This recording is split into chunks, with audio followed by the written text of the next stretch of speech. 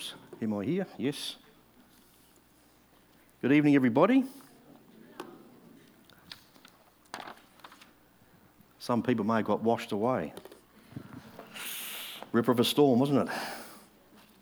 Hey, listen, just before I begin, just one very quick announcement to do with the Christmas boxes. Just to let you know, see Margie Buttle for any other details, but if you've got one of those at home, it needs to be in by next Sunday. All right, there's about 200 something odd there, I think. So if you've got some at home, please finish the packing, bring them here. And from what I understand, there will be a bit of fundraising food for sale, something like that happening here as well. So come along and help to fundraise for the actual sending of those boxes to the Philippines, as far as I know. That's where they're going. So there you go. Quickly, another plug. All right, let's just pray together as we come to the Lord's Word. Father, we already have enjoyed your presence, Lord, just enjoying this place of worship, and we bless you. We thank you for the things we've heard and seen, the things that you've already touched our hearts with. And Lord, as we come to open your word, we pray that you'll speak to us, Lord. It's going to be a bit of a tough topic, this one, but pray that your grace and your Holy Spirit will just give us that humility and that openness to hear what you want to say to us and how we can actually action the things that you call us to do. You're a great God. You're a loving God. We bless you. We worship you. You've got the greatest plan that we could ever have. And we want that plan, Lord, in our lives, we pray. So do your work and be amongst us. Thank you that you are now, in Jesus' name. Amen. So last week, for those of you who were here, Pastor Charlie spoke on two kinds of wisdom from James chapter 3. And it ended with those magnificent words in chapter 3, verses 17 and 18. I've got to read them again. They're just magnificent. It goes like this. But the wisdom that comes from heaven is first of all pure, then peace-loving. Look at these beautiful words. Peace-loving, considerate, submissive, full of mercy and good fruit, impartial and sincere. Verse 18, peacemakers who sow in peace reap a harvest of righteousness. And it's these words that I've just read, they almost seem like a benediction, don't they, as that chapter comes to a close. And that benediction, I mean, that they're words of just wonderful blessing that brings this chapter to a close. And it leaves the reader, as you read that, and you've been enjoying what God's been saying, challenged but enjoying. And the reader's kind of left in that place of peacefulness and this place of tranquility and heavenly meditation as we finish on those words. And you kind of go, isn't that just, Lord, wonderful? And then it's like a clap of thunder, like that storm that came through this afternoon, that jolts us back to an earthly reality that God wants us to deal with as believers and do something about. And so we read in chapter 4, straight after reading those lovely words, chapter 4, James says, what causes fights and quarrels among you? Don't they come from your desires that battle within you? You desire, but you do not have, so you kill. You covet, but you cannot get what you want, so you quarrel and fight. Wow. Okay. You know, it's an age-old question. You probably asked it or had it asked to you. Still asked by many today. Why is there so much fighting, bloodshed, violence and wars in our world? Why is this stuff happening everywhere? You know, and in chapter 4, James asks the same question, but with a difference. Sadly, he's not referring to the world, but to the church. And it's again so tragic that many Christians seem to carry over from the old flesh life of the past into their new life in Christ a restlessness, an impatience, an anger, and other carnal baggage that do result in fights and quarrels. And unlike those magnificent, wonderful virtues that we just read about there in chapter 3, verse 17 and 18 that come from heaven, fights and quarrels, where do they come from? Where do they come from? They don't come from heaven. So why, as believers in Christ, do we give place to these broken, destructive things in our lives? Well, James begins to answer these kinds of questions right here in this chapter, verse 1. Look at it again. Follow with me here. He says, it's a bit of a rhetorical question. He says, what causes fights and quarrels among you?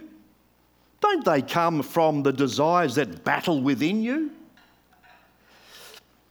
I don't think I need to convince anybody here tonight that if you've received Christ into your life, not only will you know the joy, or do you know that the joy of sins forgiven and the assurance of eternal life, but my dear friends, you'll also know the reality of a battle that rages within you. You see, the problem being that even though in Christ we are that new creation, we still, until we're caught up to heaven, we still cohabit with this old nature, the old flesh life, and it's influenced by Satan, and it will war against the new spiritual life influenced by God the Holy Spirit. Therefore, we have this internal battle where you and I, in our weaknesses at various times, will give way to the flesh, which by its very nature is selfish. It is envious. It's just straight out sinful. One commentator put it like this. His name's Fickett. He doesn't pull any punches. He says this: mark this well and never forget it. He's talking to believers. Mark this well and never forget it. When an individual becomes a Christian, all of his or her troubles are not over. The devil will see to that. With all of his diabolical power, he will fiendishly stimulate evil passions and desires to the point that if a person is not both careful and determined, he or she will find themselves constantly turning their back upon the leadership of the Holy Spirit. I think he says that well, doesn't he? Something for us to really hang on to and listen to what God says and be determined. No, we're going to walk with Jesus. I'm not going to give way to the flesh. God brought me out of that garbage and I'm leaving it behind. I'm a new creation. Lord, I want to walk with you and be more like you. And God says, yes, that's what I want for your life as well. The Apostle Paul, though, I love how he writes in Romans chapter 7, but the Apostle Paul, a man who had a heart for Christ like no other, even as a mature believer, and he'd walked with God for a long time when he wrote the book of Romans. Even as a believer in Christ, in his letter to the Roman believers, he wrote of these same battles that I've just described here. He wrote to the Roman believers to encourage them to keep pressing on, even though these battles rage in us. Here's a portion. I really encourage you to read Romans chapter 7 to get the whole picture, but this is a portion of what Paul, how he describes this battle. He says this is Romans 7, 21 to 25. He says, so I find this law at work. He says, although I want to do good, evil is right there with me. For in my inner being, I delight in God's law. But I see another law at work in me, waging war against the law of my mind and making me a prisoner of the law of sin at work within me. And you can sense the wrestle and the battle he has. And then he says this, he says, what a wretched man I am. Who will rescue me from this body that is subject to death? And how sad it would be if he had no answer. But look what he says. Thanks be to God who delivers me through Jesus Christ our Lord. Oh, amen. Thank you, Lord. Thanks be to God who delivers you and me through the Lord Jesus Christ. And this is James's message as well to us. Thanks be to God. Yep, it's James's message, but he nonetheless continues in this chapter to confront and to call out bad and sinful behaviour among Christians. Let me keep reading here. You desire, but you do not have, so you kill. Not actually kill physically. It's this hatred, it's this anger that we talk about. That's like killing. He says, you covet, but you do not get what you want, so you quarrel and fight. You do not have because you do not ask God. When you ask, you do not receive because you ask with wrong motives, that you may spend what you get on your own pleasures. You adulterous people. Don't you know that friendship with the world means enmity against God? Therefore, anyone who chooses to be a friend of the world becomes an enemy of God. Verse 11, brothers and sisters, do not slander one another. Anyone who speaks against a brother or a sister or judges them speaks against the law and judges it. When you judge the law, you're not keeping it, but just sitting in judgment on it. And he says some other things in verse 12 as well. And it would seem that James was writing to believers who, among other things, were fighting with each other over positions in the church. Many of them aspired to be teachers and leaders. And we get that by chapter 3, verse 1, where James is talking about that. But the end product, however, was not spiritual edification, but arguments and fights. Warren Worsby simply explained it by this. He said, selfish ambition ruled their meetings, not spiritual submission. Listen to how James again says this in James chapter 3, verse 13 to 16. He says this, who is wise and understanding among you? Let them show it by their good life, by deeds done in the humility that comes from wisdom. But if you harbour bitter envy and selfish ambition in your hearts, do not boast about it or deny the truth. Such wisdom does not come down from heaven, but is earthly, unspiritual and demonic. For where you have envy and selfish ambition, there you will find disorder and every evil practice. Now let me just continue with this theme for a minute. You've already heard me read James chapter 4 and verse 2. Let me read it in the Amplified. It goes like this. You are jealous and covet what others have, and your desires go unfulfilled. So you become murderers. To hate is to murder as far as your hearts are concerned. You burn with envy and anger and are not able to obtain the gratification, the contentment and the happiness that you seek. So you fight and war. Not a real healthy picture of a church, is it? But you've got to ask the question, what's going on with this church? What's going on with these believers here that James is writing to? Could it happen here? Oh, is it happening here? Because they're the questions that we've got to ask each other, isn't it? Is it not? They're the things that God writes this for us today. And we've got to ask those questions. Because he's got something better for us. Listen to what the Lord Jesus says in his Sermon on the Mount in reference to relationships with each other. That's what James is talking about just at the moment. Relationships with one another. Jesus says this. Magnificent words again.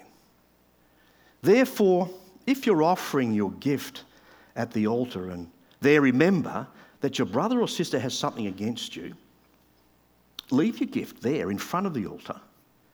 First go and be reconciled to them, and then come and offer your gift. In that scripture, notice that Jesus doesn't specify what that something against you actually is. He doesn't say what it is. He just says something against you. Whether it's big or whether it's small, whether it's significant, whatever it is.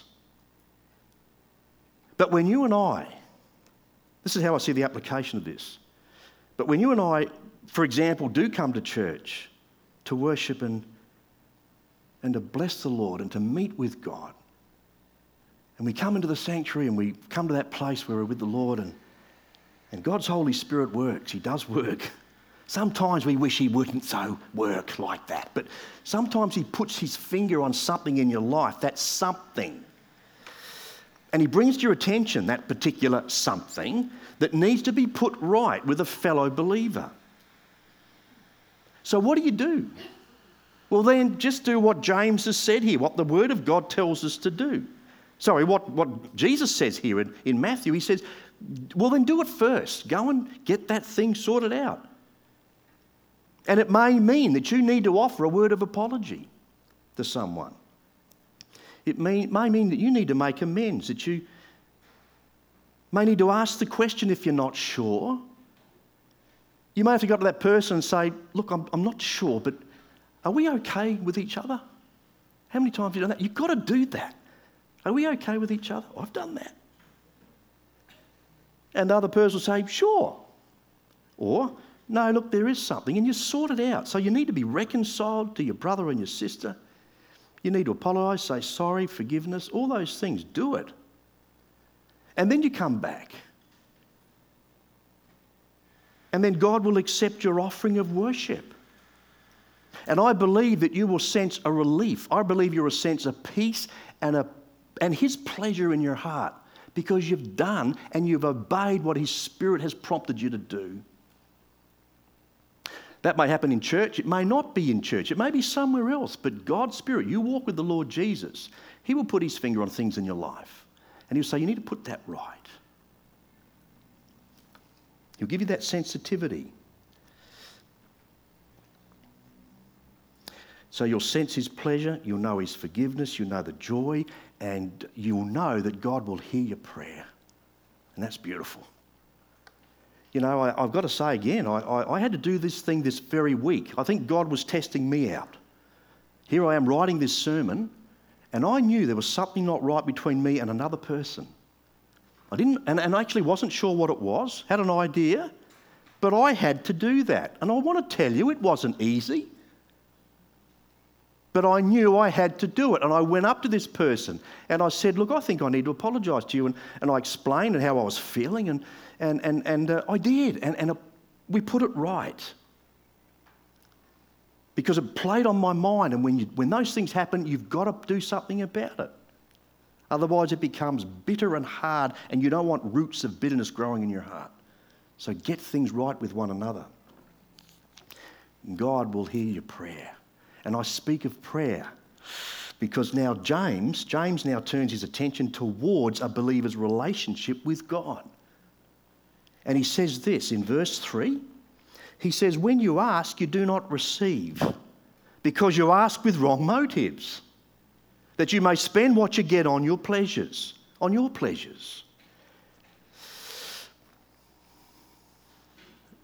We cannot expect God to answer a proud or selfish motivated prayer. It's pretty easy, isn't it, to get that? Can't expect a holy God who wants the best for you to say, well God, I want my best, the way I see it. Pride and selfishness. You can't expect God to answer a prayer when that is the motivation.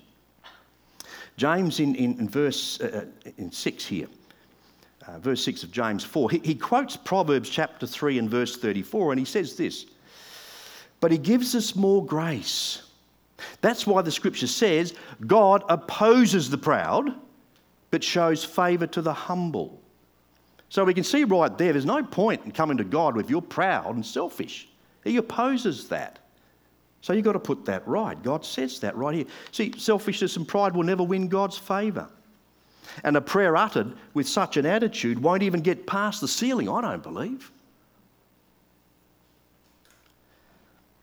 We're talking about some hard stuff tonight, aren't we? But we need to do it because it's in God's word. And this is where we're up to. Psalm 66 verse 18. The psalmist says, if I had cherished sin in my heart, the Lord would not have listened. He won't listen. You cannot expect a grieving spirit with you if there's sin in your life to listen to you and to be one with you if you're grieving him. And so, my dear precious brothers and sisters here tonight, Ask God to search your heart. And we need to ask him to do that often, as the psalmist did. Write this down if you haven't done it either. But Psalm 139, one of my favourite psalms, verses 23, 24, the psalmist says this, search me, God, and know my heart. Test me and know my anxious thoughts. See if there be any offensive way in me, and lead me in the way everlasting. A courageous prayer, but a necessary prayer, an essential prayer to pray. All of us need to. Because sin has that habit of hibernating there in our hearts. We need to say, God, you search me, because you see everything. So James in verse 4 now, he continues to rebuke this sinful behaviour by Christians in their relationship with God. He says this, doesn't pull any punches, neither shall we. He says, you adulterous people. He says, don't you know that friendship with the world means enmity or hostility against God? Therefore, anyone who chooses to be a friend of the world becomes an enemy of God. And again, I don't have to convince you guys, we're all in it. As Christians living in this world, it's very easy to become distracted and attracted by the things that are in this world. I mean, as temporary as it is, let's be real, the world has a lot of pleasure to offer. It's temporary, it's fleeting, but sin is very pleasurable. The world offers a lot of pleasurable stuff. Let's face it. But listen, when we exchange or when we compromise our love and our friendship for the Lord with our love and friendship for the things of this world, James says it's just like committing adultery. What does he mean by that? Well, listen, Paul in his letter to the Roman believers, he makes it very clear that our relationship with the Lord Jesus is like a marriage covenant to him. Back in Romans 7 again, verse 4. So, my brothers and sisters, you also died to the law through the body of Christ, that you might belong to another, to him who was raised from the dead, in order that we may bear fruit for God. We're done with the law, done with the old covenant as it were. We now belong to him of the new covenant. And it's like a marriage. You see also, and you know this, that in a number of places in the book of Revelation, the church of Jesus Christ is referred to as his bride. So faithfulness, just as it is expected in any marriage, as a husband and wife, is also expected and essential in our relationship with Christ. To love another, in this case the world, and so give that place in our lives to the world, which ought to be solely reserved for Christ, we are warned of committing spiritual adultery and therefore grieving the Holy Spirit. The Apostle John also warns God's people, his bride, by saying this, 1 John 2:15. Do not love the world or anything in the world. If anyone loves the world, love for the Father is not in them. We also know that through God's word that God is a jealous God. And so James also highlights this in verse 5. He says, or do you think that Scripture says without reason that he jealously longs for the Spirit he has caused to dwell in us? Let me just say quickly here that this is a very controversial verse with a lot of Bible scholars. They'll say all kinds of things about that. If you study, you'll see there are different the thoughts and opinions about that particular verse. But I like what Warren Wiersbe says. I agree with him. He says this about that verse, James 4:5. He says, there is a holy, loving jealousy that a husband and wife have over each other, and rightly so. Did you get that? Let me read it again. There is a holy, loving jealousy that a husband and wife have over each other, and rightly so. The Spirit within jealously guards our relationship to God. And the Spirit is grieved when we sin against God's love. Do you get that? And now James, from verses 6 through to 12, he now gives God's people the cure to this unrest. So we now move from cause to cure. That is, the cure of those things that cause the unrest, the things that cause the fights and the quarrels in the church. He has some cures for that. Let's have a look at them. I've just listed 3 here. Look at these words of comfort and hope now. In the first part of verse 6, James says these magnificent words. He says, "But he gives us more grace." Thank you, Lord. You give us more grace. Jesus came and he was full of grace and truth. And his grace is so sufficient for our every need. Learn to lean and press in and receive his grace. You see, this grace speaks of a wonderfully faithful God who will never leave us. He'll never forsake us. Though we sin, though we put self first rather than the Lord Jesus first, the Lord Jesus yet still gives us more grace that enables us to confess sin. His grace will enable us to repent of that sin, to seek his forgiveness and his restoration, which Jesus is so willingly and unreservedly willing to give us. 1 John 1:9. I also love that scripture that reassures us in Romans 5 and verse 20 that says this: the law was brought in so that the trespass might increase. But listen, but where sin increased, grace increased all the more. So God reminded Paul of such grace himself. Paul struggled and battled with that infirmity that he had. And you remember how he wrestled with that in 2 Corinthians, and then God said to him, "My grace is sufficient for you." Wherever you are, whoever you are tonight, whatever battles are going on in your heart, whatever's going on, he says, "My grace is sufficient for you." Rest in the Lord and wait patiently for him. My grace is sufficient for you. He can meet every need. He'll lead you. He'll guide you. If there's unconfessed sin, by his grace, he will touch you in that area. He'll speak to you. He'll say, confess it, repent of it, put it right. Let's move on. Let's mend our fellowship together. I better keep moving on too. Yep. He says, my grace is sufficient for you, sufficient for humble dependency on the Lord entirely for every need. He's there. He's there for you. Secondly, while God's grace is our sufficiency, submission is our responsibility. James 4:7, submit yourselves then to God. Resist the devil and he will flee from you. Now, the English translation doesn't do a real lot of justice to this particular Greek word for submit.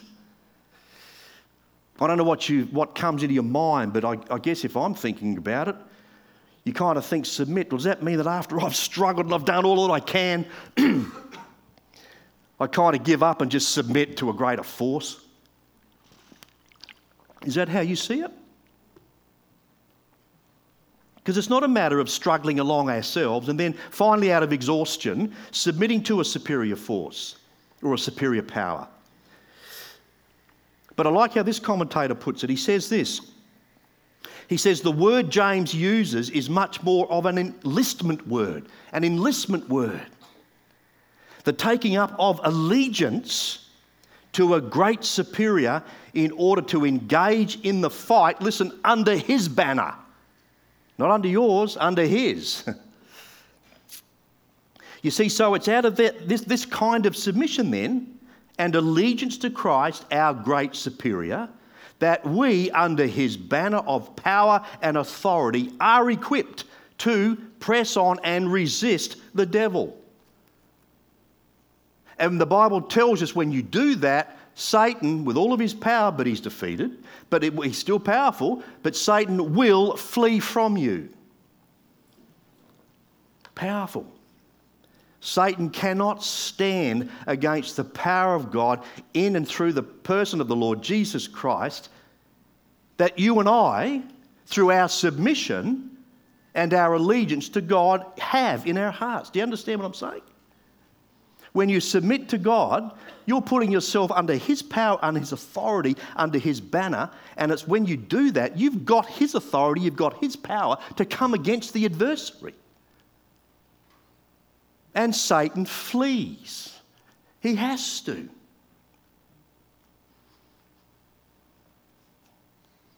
Some of us actually had encounters with demonic spirits, and I'm not going to go into all that, but I have.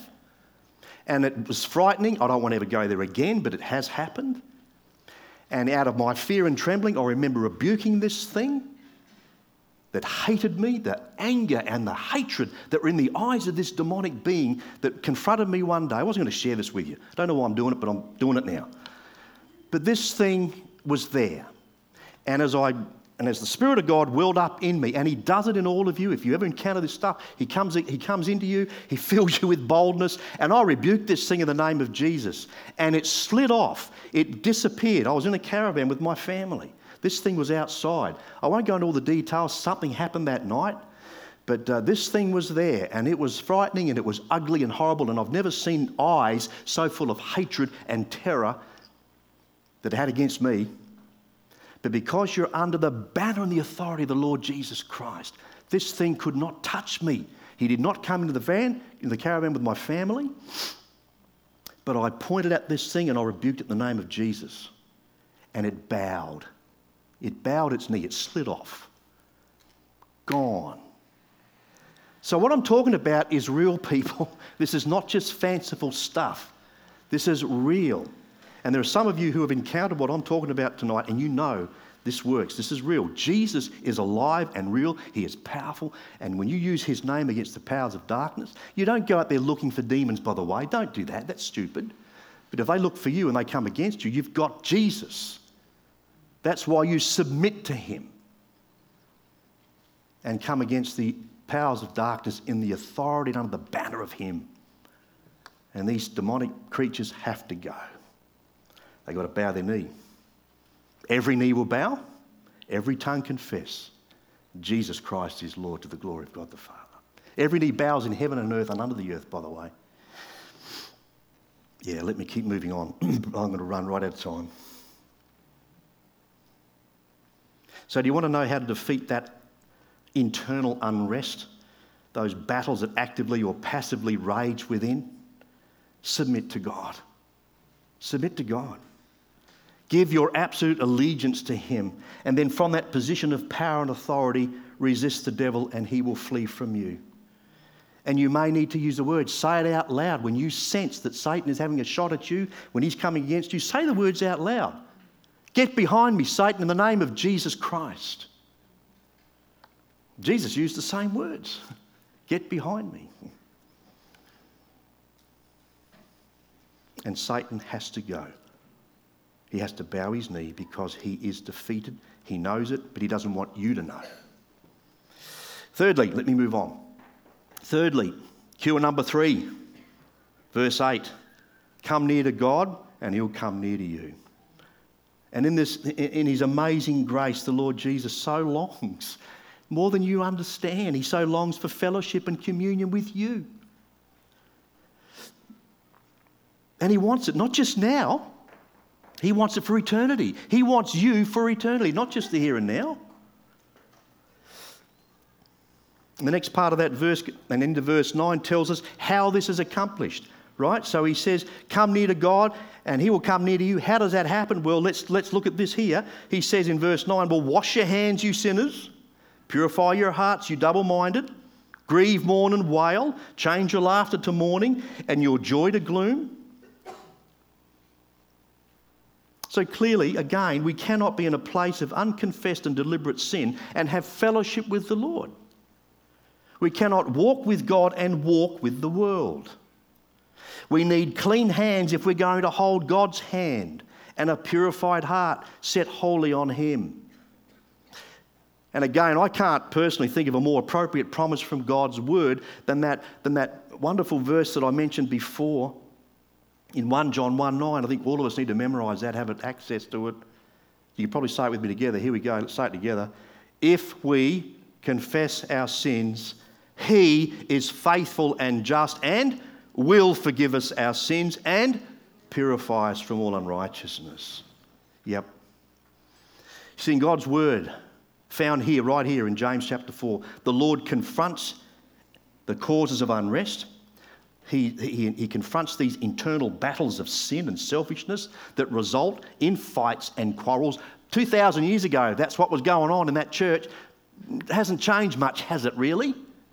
Isn't it incredible how relevant the scripture is? Happened 2,000 years ago. That was human behaviour back then. Has it changed much today? Not really.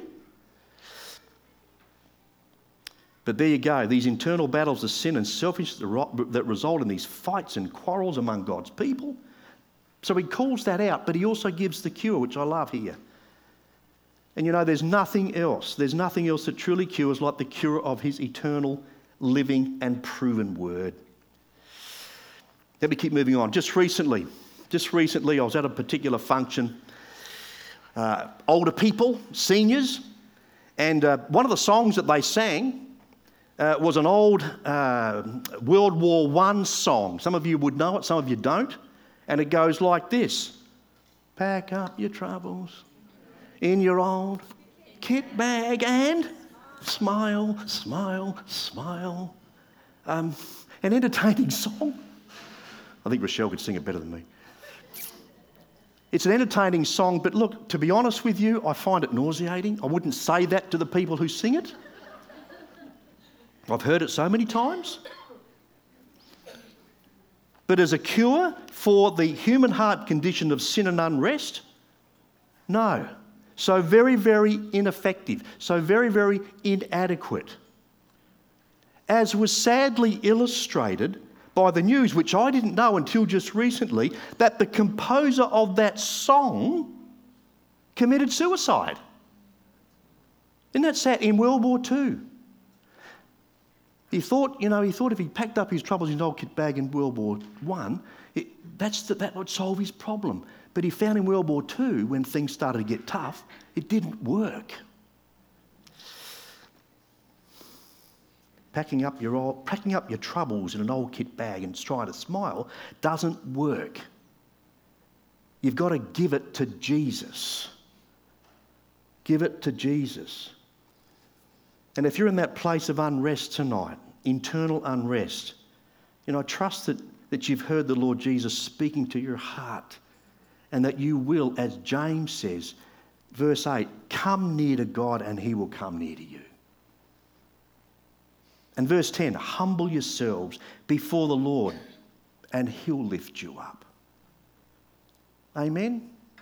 And can I just say that tonight Charlie's here, myself's here, Brenda's, other people are here. Look, if the Lord's touched your heart tonight, then please meet someone. Come to the front or where you are, whatever, and just have someone pray for you tonight. I encourage you to do that as we walk with Jesus. Let's just close in prayer. Father, I know it's been a long message tonight, but Lord, I thank you for your word, and I thank you that you've touched our hearts and you've spoken and you've revealed yourself to us. Help us, we pray, to be those people who stand against the temptations to fight and quarrel, the temptation, Father, of unconfessed sin, the temptation to want to be someone that we're not, or be where we're not meant to be, doing what we're not meant to be doing. But Lord, help us, we pray, to be content with whom you've made us to be, but to be the best person that we can, and Lord, not to allow this stuff to get into our hearts and our minds that causes us to have this unrest where it does result in quarrelling and fights. So do your work amongst us all, we pray, and we thank you for your presence tonight. Touch us, continue to do that beautiful work that you do in all of us, we pray in Jesus' name. Amen. I better disappear quick.